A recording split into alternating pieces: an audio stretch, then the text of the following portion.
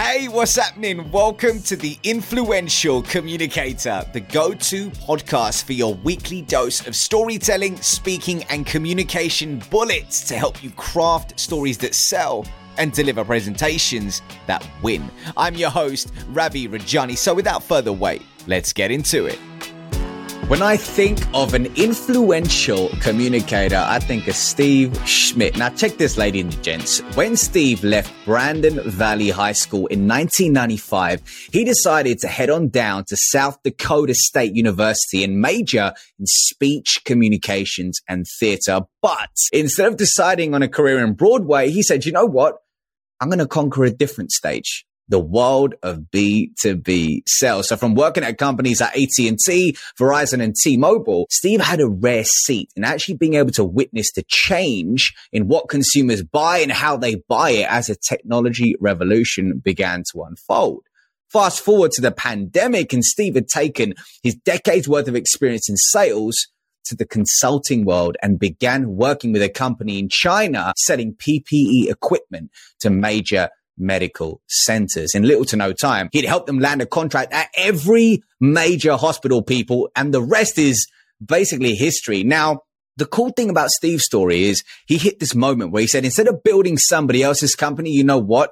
I'm going to go out there and build my own. And it felt like the stars were aligned. He was recovering from alcoholism, a dependence on an anti-anxiety drug, and the sobriety began to unlock parts of his brain he didn't know existed. And from this, Tidal was born. But more importantly, people, Steve's a father. Today, he's a husband, and with his company Tidal, he's on a mission to help mid-stage companies develop predictable revenue through their human-centric sales development approach. And today I pinned him down to talk about one thing and one thing only, man. How to use storytelling as an SDR to book more meetings. Steve, welcome to the show, man. What's happening?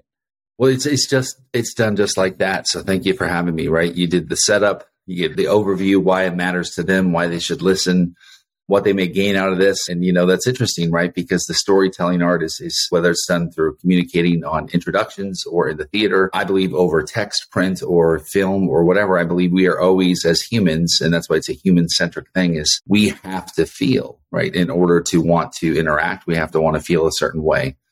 As the kids say, I'm feeling a certain way. Right. Yeah, exactly. But man, I was feeling a certain way when I was reading your story and trying to piece together the monster that you've created with Tidal and how every single moment in your life secretly was leading you to this point. But it got me to think about two things. The first thing was, and I told you this in the green room, as we call it, I was like, man, you're a father, you're a husband, and you've got this busy startup. Now, I reckon there's a lot of people listening to this who are like, man, how does he do it? So what's one of your tips, something that you do well when it comes to being able to be present with the family and also grow your company simultaneously? Yeah, I was terrible at it at first. I didn't know how to do it. There's no pre-course to entrepreneurship, or when you're a CEO, you don't have to take this course on like, here's how you be a good father and a good husband and a good friend. You just dive in, just like anything else in life, like marriage, right? You're like, hey, let's get married. Courses are optional, right? And so you launch this thing, and it's all encompassing. You realize that to a large degree, it is a thing that you now love. It is a thing that you're consumed with. So now you're balancing this love for this obsession almost with this thing. Because when you're a founder, likely it would be weird if you're not. It's something you're extremely passionate about, right? So you're diving all in. And year two, I really realized that for me, by waking up at 3:30 in the morning, I had 3 hours at a minimum to myself, where I could set my day up so I could still be done by 5:30. Now, there's still a break there, right? So 2 or 3 days a week, I can take the little one to school. My wife works. She's a busy executive. So like that balance allows me to be present from, let's say, 8:30 until 5:30 for the team. So I can get me done, get my communication to prospects or partners, or, a lot of content is done, believe it or not, at 4 a.m. Like most of our hard-hitting content is filmed at 4 a.m. But that's where the day's set up. So the rest of it, we can execute, we can interact. And that's my little hack. And then I can, at 5:30 and beyond, like I can come home and try to unwind for, a 2 or 3 hour stretch with the family. I can always be better at it, but I'm a hell of a lot better than I was a year and a half or two ago. That's for sure. And the funniest thing about this, for those listening, is there's one 1,000% truth in this, because the other day I messaged him at probably midday UK time. And I was like, oh man, when he wakes up, he'll get a chance to book a slot. And within literally 30 seconds, he was like, book man, see you on Monday for the podcast. I was like, damn, this guy is up. He's out there doing it. So yeah, he's telling the truth there, people. Now, you said something there about communicating with prospects. And when I was looking at your background and stumbled upon the fact that you did speech communications in theater, I loved it. And it got me to think about this following question for you, which is, what is one thing that you learned from that degree in your time on stages that you still use today? It's the art of the pause. I think that a lot of people in acting, like the thing that you learn is to give the audience a chance to react, because the show is for them. As actors, we tend to make it self-serving, right? As playwrights, it's self-serving. You want to gauge the audience's reaction. You look at every feeling and every pin drop and you go, ooh, that went exactly as planned, or, oh shit, that's exactly not what I planned, but that's beautiful. And I view this as much the same. It's like, film, for example, right? They try to advertise to the right target audience to get them to go there. But let's admit, like film commercials, they used to come on every channel, right? Like, oh, big film. And then therefore, if it's a hit, a lot of people like it for a lot of different reasons. It doesn't have to have this narrow ICP that says you specifically will like this film if you are between the ages of 30 and 42, a white male in the US, right? It's just like, hey, it's just a good movie. And so I believe if a product just has a good message, you need to bring it out to the masses, right? And that's a story. And that narrative becomes more personal as they begin the journey with that product, from curiosity to interaction to show me more. And I love that because the story changes every interaction, especially because we do it on the phone, right? It's like this. If all I do is talk on this, like, and there's no interaction, you're really having a limited conversation because you're hearing me just go blah, blah, blah, blah, blah. But you can't talk back to me and say, well, Steve, what about this? Like, you and I can, right? But if you're a listener, you have to like take notes. And that's why you listen to 2 or 3 minutes and probably stop listening because you got a little bit out of it or you didn't, and you move on with your day. I view conversations the same. If you're a prospect and I get a hold of you, I better damn well be interesting in the limited time I have, right? Because we don't have a lot of those conversations, maybe 2 or 3 all day, that I can get you to say, yeah, I'd like to learn more. 2 or 3 chances all day. It's funny you say that because it it segues beautifully into what we're here to talk about today, which is a post of yours that I saw on LinkedIn from about a month ago. And you talked about strategic storytelling there. And it was something that you were experiencing internally. And I thought this was dope. So for those listening in right now, about a month ago, Steve put out a post on LinkedIn where he spoke about a sales rep of his who had booked 0 meetings in 3 weeks, but within 5 hours worth of coaching, he was able to turn it around, and this rep booked 2 meetings in 2 days. Now, Steve gave this really simple framework, which was problem, proof, and persuade. The 3 Ps, right? The 3 Ps. Yeah. And today, what I wanted to do with Steve was unlock how he coached this rep to use storytelling and effective communication in each of those 3 stages to ultimately book more meetings. But man, let's take it back for a second. When it comes to storytelling in the world of sales right now, the number one thing that I hear all the time when I'm training teams on it is SDRs, I'm not sure if they need it. Let's do it for the AEs. And I'm like, in my head, I'm like, but why? Even a lot of the time, I'm like, tell me more about that. Like, how did you come across that thought process? So why do you think there's this idea that SDRs, they don't need to utilize storytelling? Well, I think it's because there's a fear of the creative side in B2B in general, right? We want to latch on to dashboards because it's easy, because we look at data and then we go, oh, I'm looking at something so I can talk about it, right?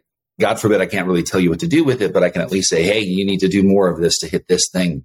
And with storytelling, it's hard to teach it. That which we don't know, we fear.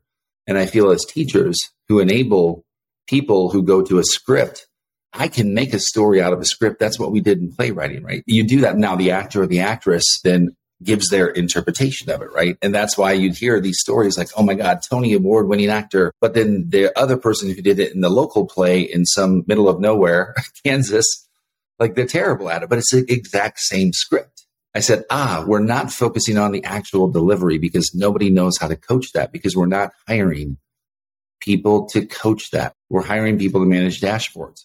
Well, I can manage a dashboard a lot better and more favorably if I have better conversations, right? Because I have better outcomes. I always peel it back and go, okay, so manage the dashboard, great. I love them too. But if the real problem here or the opportunity is we can teach people how to have more interactive conversations that feel better, that evoke more storytelling, which evokes more emotion and feeling, we can have a transformation in sales that doesn't involve any tools other than us. And that's the hardest part, right? Because we can't just subscribe to it. We have to work on it. And that's where people go, yes, well, there's a workshop. I'll send them John Barrows, maybe Josh Braun. I don't know. You guys fix it, bring them back to me, heal them up, because that would be nice. But in the meantime, I need 2 appointments from each of you today. Go get them. That kind of thing. It's like anything, man. And we speak about, like, you've got all this gym equipment behind you. And like we were saying beforehand, it was like, you got to do the reps, man. Like, you got to do the reps, like with anything. And I feel like with storytelling, people go, you know what, whack them in a 1-day workshop, 2-day workshop, and boom, yeah, that was cool. Let's just do a tick off exercise, versus really listening to these moments on gong calls or whatever it might be. So that takes us beautifully into the first part of your framework, man, which is the problem. Now, from a communication standpoint, what was your sales reps cold call opener like, and why wasn't it working? And by the way, for context for those listening, we're specifically talking about outbound here. So that's right. From communication standpoint, what was the transformation like? What was it like originally? What did you change it to? Why wasn't it working? It was not working. Well, first off, we go specifically for a problem. So there's pain, right? Pain is associated with a problem. Pain is something that is somewhat obvious. Problems are harder to identify sometimes. What we do is we go directly for the problem. So when we have a conversation, it would go something like this. If I'm calling you for title, right, I would say, ring, ring, ring. Hi, is Robbie there? Yeah, this is Rav. Hi, Rob. Steve Schmidt.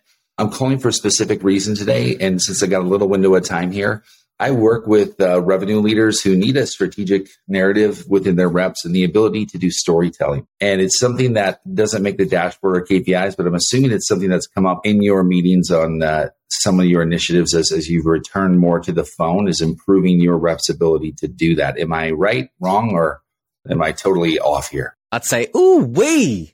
Man, you're right. That was a good opener. I like that. So let's dissect that for a sec. Steve, let's dissect that for a sec, if you don't mind. Sure. Is you didn't slap me with a story straight away. You used an effective hook, which really piqued my curiosity, which earned you the opportunity to share a story now. So could you tell us a little bit about how you structured it and why in that way? So I could just go right for the problem, and it wouldn't make a lot of sense to you, because if I just said, hi, Rob, this is Steve Schmidt. I work with people who need better storytelling structure within their frameworks to have better outcomes, you'd say, sounds like a gamification tool. Not interested. Yeah. But if I said, hey, unless you've been sleeping under a rock, right? You, as a sales leader, you've heard about this thing called the telephone the last year and a half, and the quote unquote revival of it. And so if I kind of make that intro and kind of laugh about it, right? I'm assuming like they're struggling with it too, right? Because nobody's like nailed this thing called the phone. They're all hiring consultants to do it, right? They all want to get better, but it opens it up to say, listen, I get it. We know that your reps can always be better at storytelling. Everybody has an opportunity to do it. And so if that's what I'm trying to discuss with you, I better damn well have a good story about why I called you in the first place. Why it would matter to you specifically, right? Why your story is something worth telling. And then that interaction from that initial story gets really interesting, because you can go baseline, right? Our kids are wonderful storytellers. They lie to us all the time.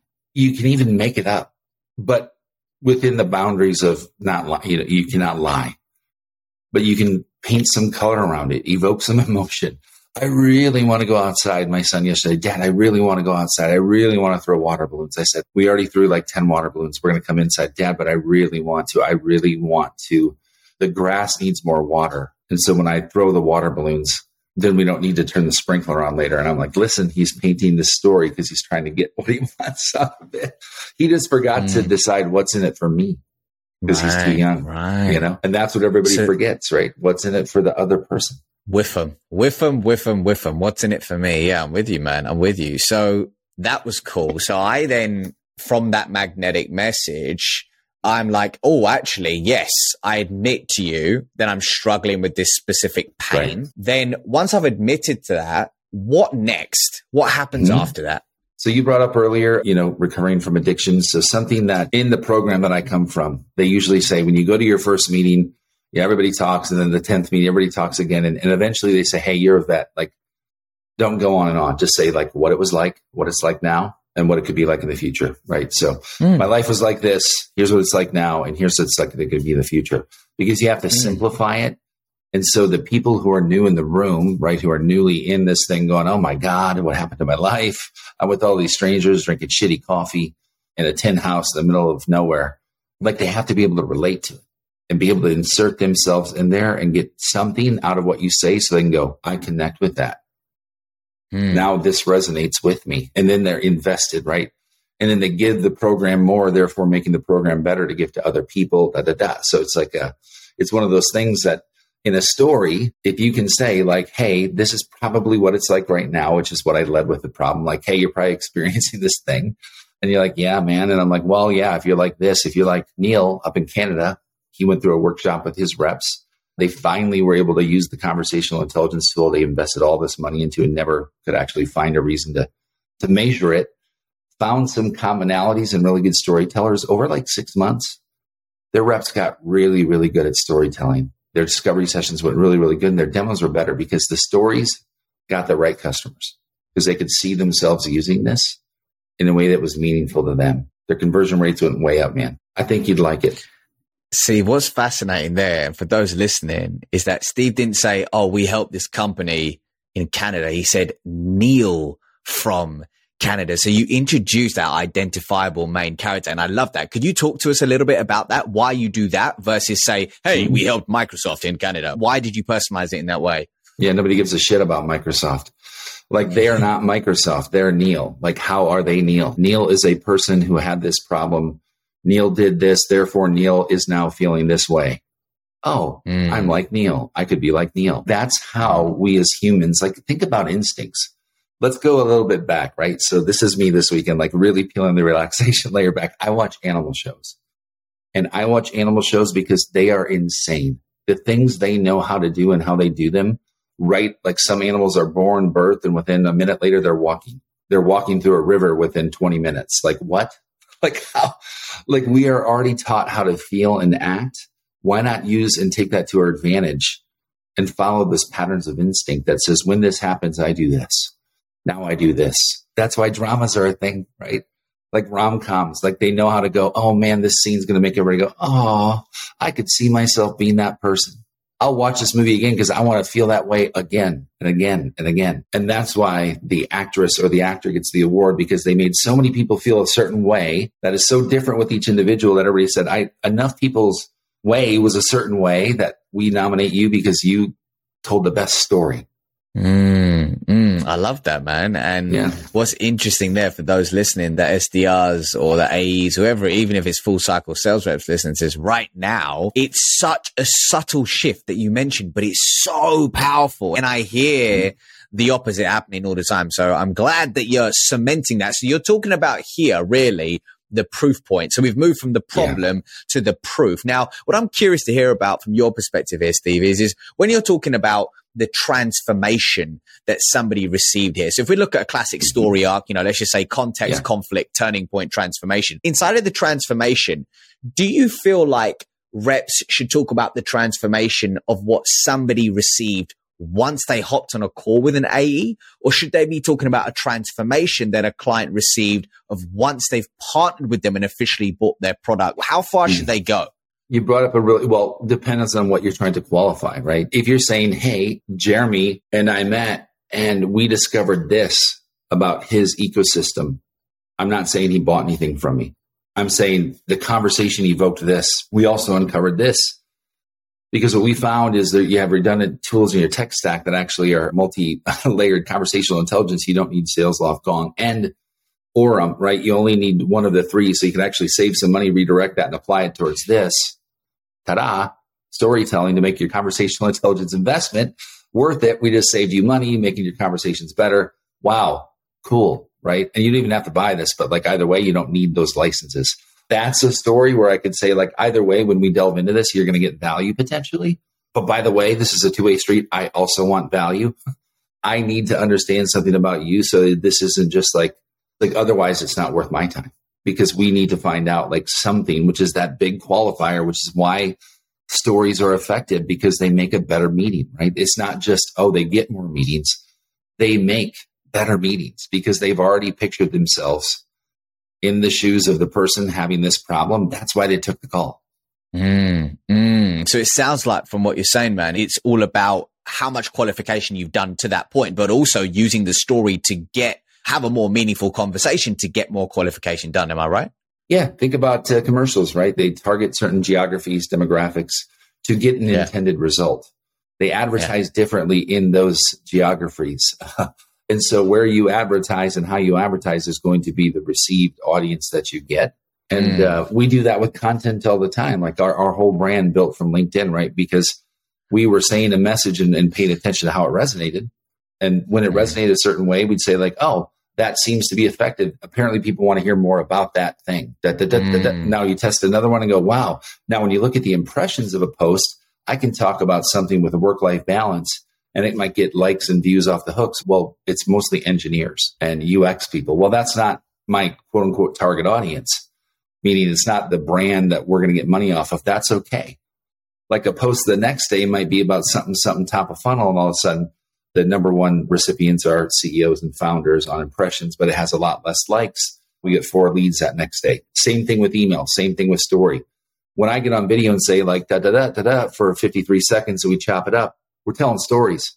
We're talking about this guy you heard of. So you heard a story when I told it that made you feel like this guy had Jimmy who was saying this about a problem that didn't resonate with anybody, sat there for 5 grueling hours. It sucked, man. This guy was like losing his mind because we were sitting there going, no, that's not the problem. Doesn't matter to me. The way he was pitching it, just to go to this call you're referencing, and let's get let's just talk about the basics here. This tool was a gamification tool that he was representing. And when he was calling people, he said, hey, I work with CROs who have the same problem that a lot of them have, which is 20% of your people produce 80% of your results. And they go, okay, like what the hell are you talking about? Like, are you selling me training? Are you selling me software? I have no idea, right? It wasn't hooking, right? So we went back and settled on like that problem statement is also storytelling, because you're saying, I work with these people who have this problem, and this is how we solved it, which is your proof, your storytelling. Make that damn good. Make that 20 seconds or less. Make that the punch where they go, man, I felt some impact. And now all I got to do is move to the third P, which is have a discussion with you and go back and persuade you that you admitted that you have this problem or may or likely have it. That's why you're talking to me. I told you a story where you then asked me a bunch of questions, and now we just got to say, hey, let's meet more and talk about that. It sounds like when you said this, there may be a potential fit. When you said this, it reminded me of this customer we had. And his name is Jeremy. It's not Microsoft. And I'm going to introduce you guys on LinkedIn so you two can have a conversation and not tell me about it to find out what it's really like. Oh, that's dark social. Oh my God, this is a whole new modern selling era. Instead of me having to give you the names of the companies, I'm going to give you 5 connections when I meet with you and say, by the way, if you ever want to ask about anything, the work we do, contact these 5 people. There you go. In case you want to ask for references, I'll give them to you on the first appointment. That's a huge trust accelerator. I like that. And you mentioned something inside of the problem segment of your framework. The proof. And we'll go to persuade in more depth in a second. But you mentioned that the rep was cold calling on behalf of your clients, because that's obviously what your agency does. And you mentioned something about ensuring you're speaking to your target market. Now, I've been in scenarios when I was in sales leadership and as an individual contributor where I shared the right story with the wrong client, and then I blew the deal because I didn't make them feel understood. Now, how can a rep know that they're sharing the right story with the right client? Are there a few variables that they should know, like revenue threshold, like size of the company? Like what can they look at to ensure they're getting the right person? Be self-aware enough to know, is the conversation resonating? And just ask them, in what I'm saying, does what I say make sense? Does what I say resonate? Am I totally off here? Because that's okay for them to go, yeah, this is definitely not me. But the story you told reminds me of John down the hall, right? And so John, I think because you told me such a good story, John definitely handles this. So irregardless, stories can told to also get past gatekeepers. Stories in general are like how humans were built. Like that's the Bible is a story. If you subscribe to that book, great. That's a book about stories. Every single book, and then it's fiction, nonfiction, go down a million different categorizations of it. Podcast stories, content stories, email stories. Why do meetings suck? Because they're boring stories. There's somebody else's agenda, right? We can make meetings more interactive with stories, right? And that's when I say, man, how was your week? You tell me a story. Oh, Steve, I was so busy, man. It was so awesome. I talked to this person, and this person, and this person. You're really like using a 20-second window to tell me about your week so you can like tell me a story that gives me an interaction with you. You know, and I'll end with this, and this rant kind of is like, we don't teach it. Nobody teaches it. It's not a metric. Nobody, when they're interviewing to be a sales manager, says, tell me how you teach people to tell stories. They say, tell me how you overcome objections. Well, they object because your stories suck. They object because you're pitching them. They object because you're talking about your features, advantage, benefits, not what their life could be like if it was solved, their problem, through your solution, by hearing it through the eyes and life of somebody else just like them. So much good stuff there I want to unpick, actually. But you mentioned something which I hope the audience really latch onto, which is the idea of asking an open-ended question to have your prospect share a story with you and fuse a connection versus asking a binary question. Yours was, how was your week? It was very open, which people are going to share a story about something that happened. So that was super dope, man. I love that. And you also mentioned something slightly earlier on about sharing, for example, a 20-second snippet there.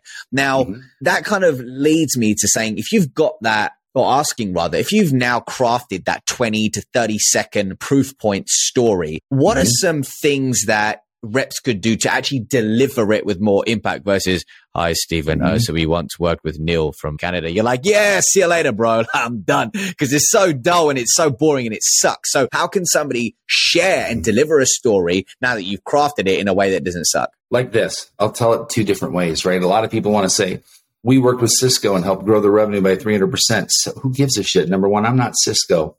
Number two, that's a very round number. Like, how convenient, right? Okay, great. Okay, let's schedule a demo. I love Cisco. Like, it doesn't work that way. But when I say, like, listen, I worked with a new manager who had a big logo, Cisco. He came from smaller SaaS, so we thought a lot alike. And we applied some of like those funnel hygiene metrics that he did in SaaS. And we did a nice proof of concept, and we showed like this can even scale in a big org like Cisco. And over time, like we made him a hero because it was like some absurd number, like 300%, like some crazy round number in their case study. But regardless, that could be you, because I think like you two have a lot in common in terms of like why I reached out to you in the first place. That sounds different, right? It sounds more conversational. And also the level of believability in it is higher because you don't sound like a car salesman. I know, no offense to any car salespeople listening to this right now, but you know what I mean? Like, it doesn't sound like, hey, so we once helped Jeremy increase his sales for up to 300. Like, you know what I mean? It doesn't sound like that. It sounds like you're human to human chat. Well, you begin to ask them, like, does that matter to you at all?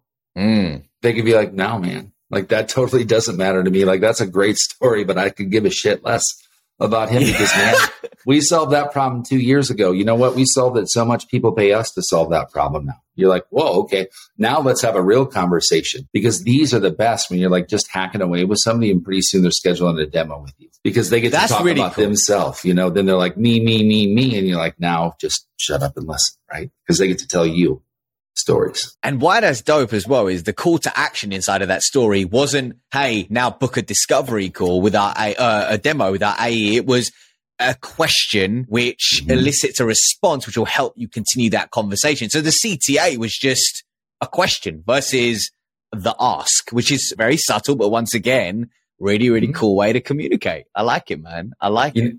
The best SDR I've ever met very rarely ever asked for a meeting. Really? That's interesting.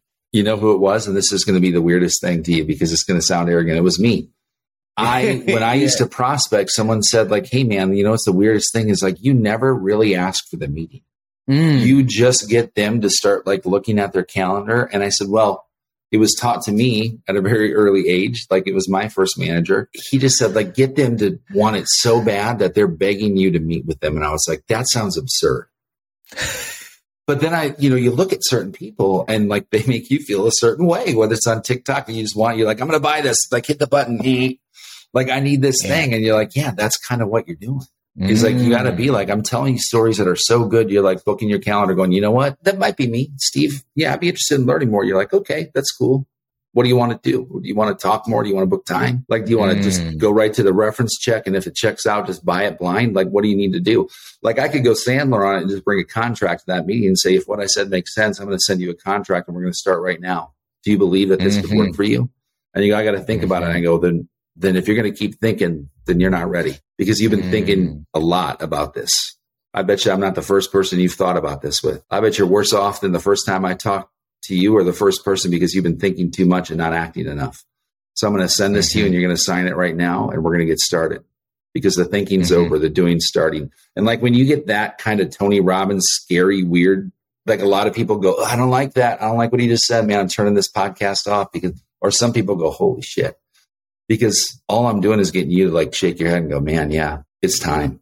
Like, it's time to do something. And it doesn't matter if it's a life coach, a weight loss coach, a pastor, a church, a new job. Like, when you start to see yourself in it and you can't stop seeing yourself in it, that's a transaction. What's really interesting about you, and I would say, I want to acknowledge you for it, man, but it's also, I can almost guarantee it's been one of the contributing factors as to why you've been so successful, is when you're communicating, there is high levels of conviction and confidence in who you are, and also a level of comfortability in your own skin. Now, the problem though, on the flip side, would be an SDR who's fresh out of university, who arguably doesn't have that. What is one thing that you would teach them to do to be able to communicate in a way with that level of certainty, conviction, and also charisma?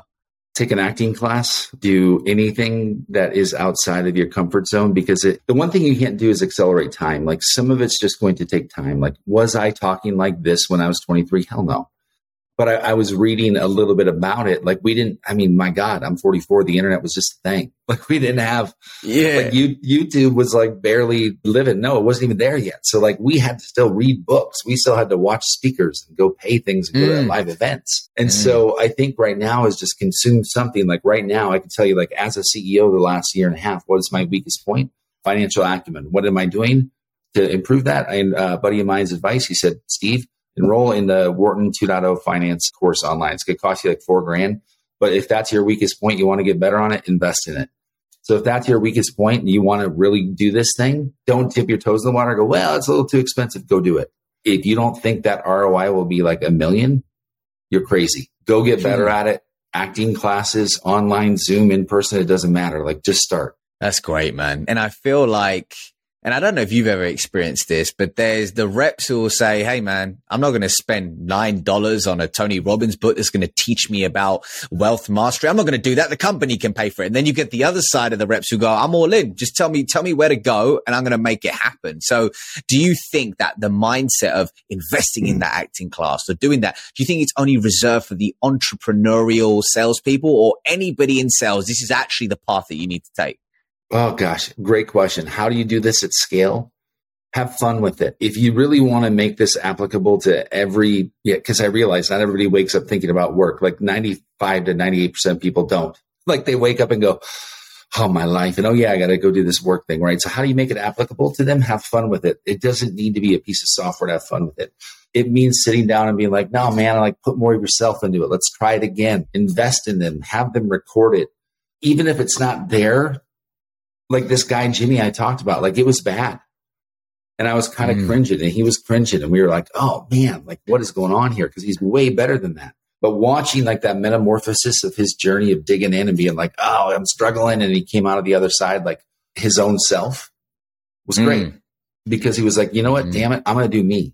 And him was actually like the thing that he needed to do, which was tell a story that like he thought could have enough impact that he could get behind and tell with conviction, that gave a shit about. And that was the game changer, right? Now he's doing it on LinkedIn. And his hold rate, his meeting hold rate, it was 100% this month. Wow. 9 of 9 meetings showed. Why? Because he has conviction, because he's telling stories. And so he went from like, I can barely book a meeting to I can book meetings to I can book meetings on any channel and get a hold rate of 100% because he can tell stories. Awesome. He's in love with it now. He's just like all in. I love it, man. I love it. I get obsessed with this stuff. This is cool. So you've actually dipped nicely into the final few questions, I suppose, that I want to actually unlock and uncover in the final part of your framework, which is persuasion. So you just mentioned that he's now got 100% show up rate. When it comes to the persuasion element, is there a specific communication technique that somebody could use to get their prospect excited enough about the transformation they're going to receive on a demo that it increases the likelihood of a show up, right? Or increases the likelihood of them showing up, rather? Yeah. The single technique, someone was talking about data the other day, and they said, Steve, what's the biggest piece of data that you've used in your business that transformed it? I said, analog versus digital. We used voice because our show rate was sucking, man. Our show rate was only 62%, which was embarrassing for an agency that's supposed to be the best, right? Just full transparency. Bad. Yeah. Customers were angry, right? Some were leaving. It was bad. We said, we got to get this up, right? And so we said, the one thing we're not asking at the end of the call, say, you know what, before we get off, I appreciate you accepting the meeting. Number one, always get them to accept on the call. Next Tuesday at 10 a.m. Central Time. What about what we just talked about are you most interested or excited about for that meeting next Tuesday at 10? Tell me in your words. And if you can't, don't book the meeting or go, you know what, I get it. You're busy. You're a really nice person. Let's do this. Don't do it just to be nice to me. And then you probably go, you know what? Sorry, I was just multitasking, booking my kid's doctor appointment. You know what? It was something about, it was the HIPAA compliance and the FinTech compliance piece. And okay, great. You told me, I get it. We're on. Boom. Because now it matters to you. And so when I follow up in the email and introduce the rep, I can say, it matters to you because of this. Da, da, da, da, da. And the day before when I call you, I'm going to say, hey, how you doing? And by the way, don't forget, I remember this problem and that it affects you this way. And by the way, here's a video of the person that I told you about the story, or here's their LinkedIn profile. Connect with them on your own terms. Or by the way, I connected you anyways because I was proactive on LinkedIn, dropped a voice note and said, hey, you two would get along well. Talk about your stories. Don't even tell me how it went. Like, oh my God, I'm trust building right up to the appointment. So by the time you get there, you've known everything about your story, how you see it, how you can see it from their perspective, another customer. And then we can have a discussion versus me pitching you about what it might be like if you did this. That's a different meeting. Completely different, man. And I love, again, I hope those who are listening to this, those of you who are really listening to this would have understood there that once again, Stephen asked a question which required a story as a response, which created the excitement again about them showing up to the meeting, which is so smart and super interesting. Now, what I want to round off with here is if there's a sales leader listening to this right now and they go, okay, problem, proof, persuade.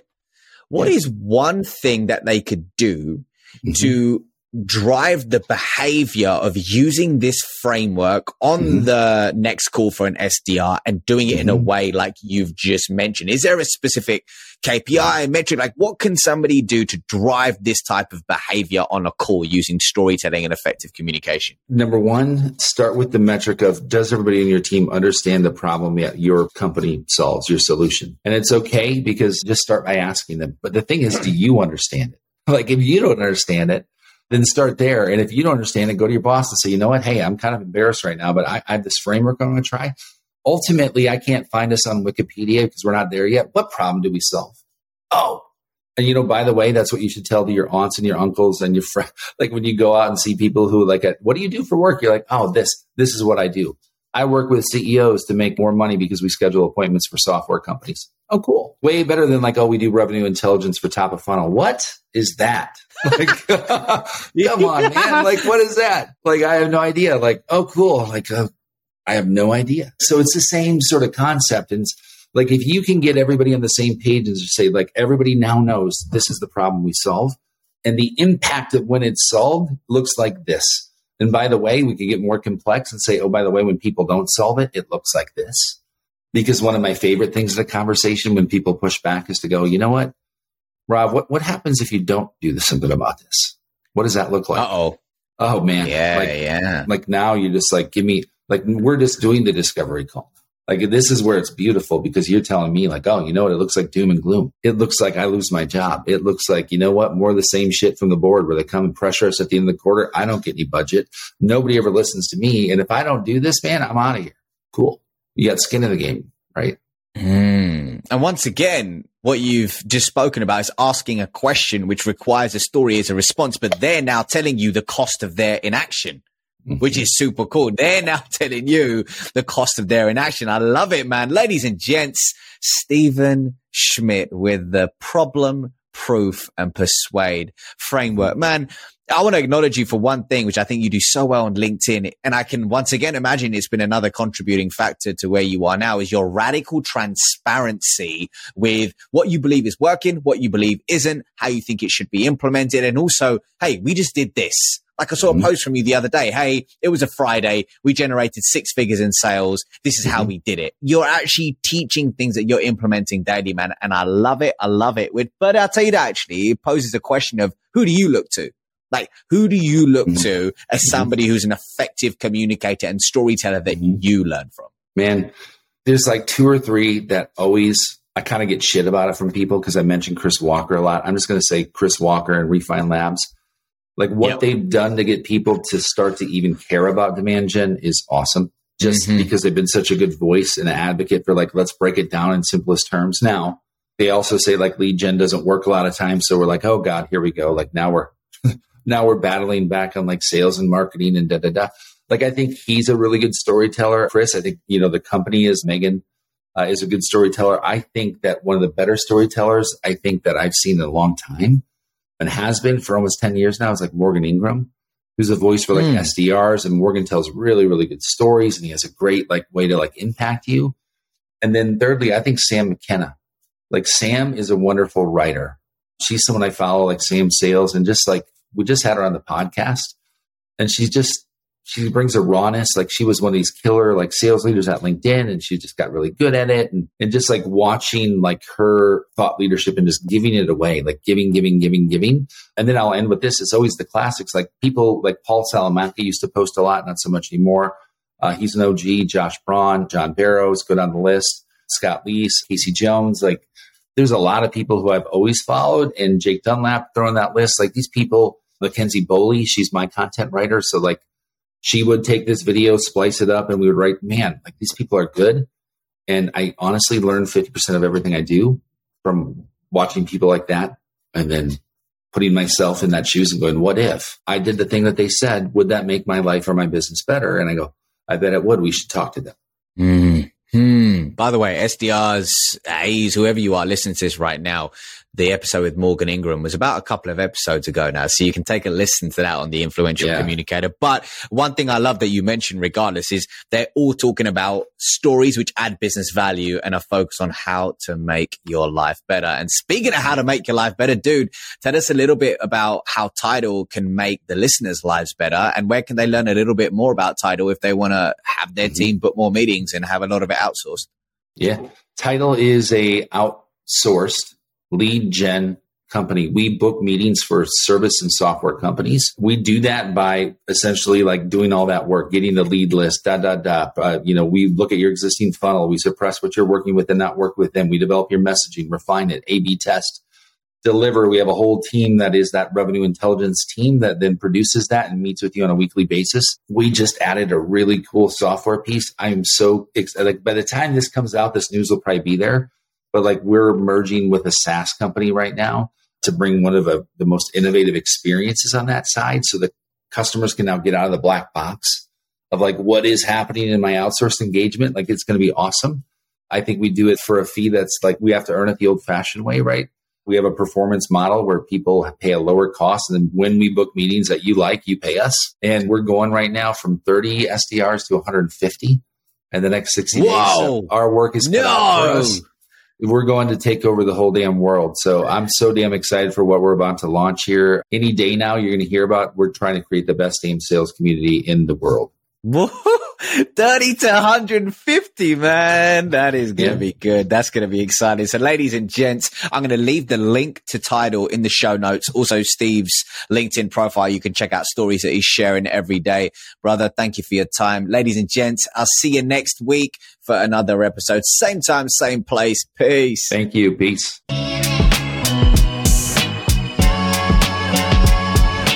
Oh, okay. Hold on. So you thought that this was the part of the show where I say something like, okay, ladies and gentlemen, if you did enjoy the show, then please drop us a review and do share it with a friend. Well, I tell you what, that's exactly what I'm going to do. I'm going to be predictable here, okay? Do share it with a friend and do drop us a review if you got some value from today's episode, okay? So if you want to impact people, remember, you need to learn how to influence them first.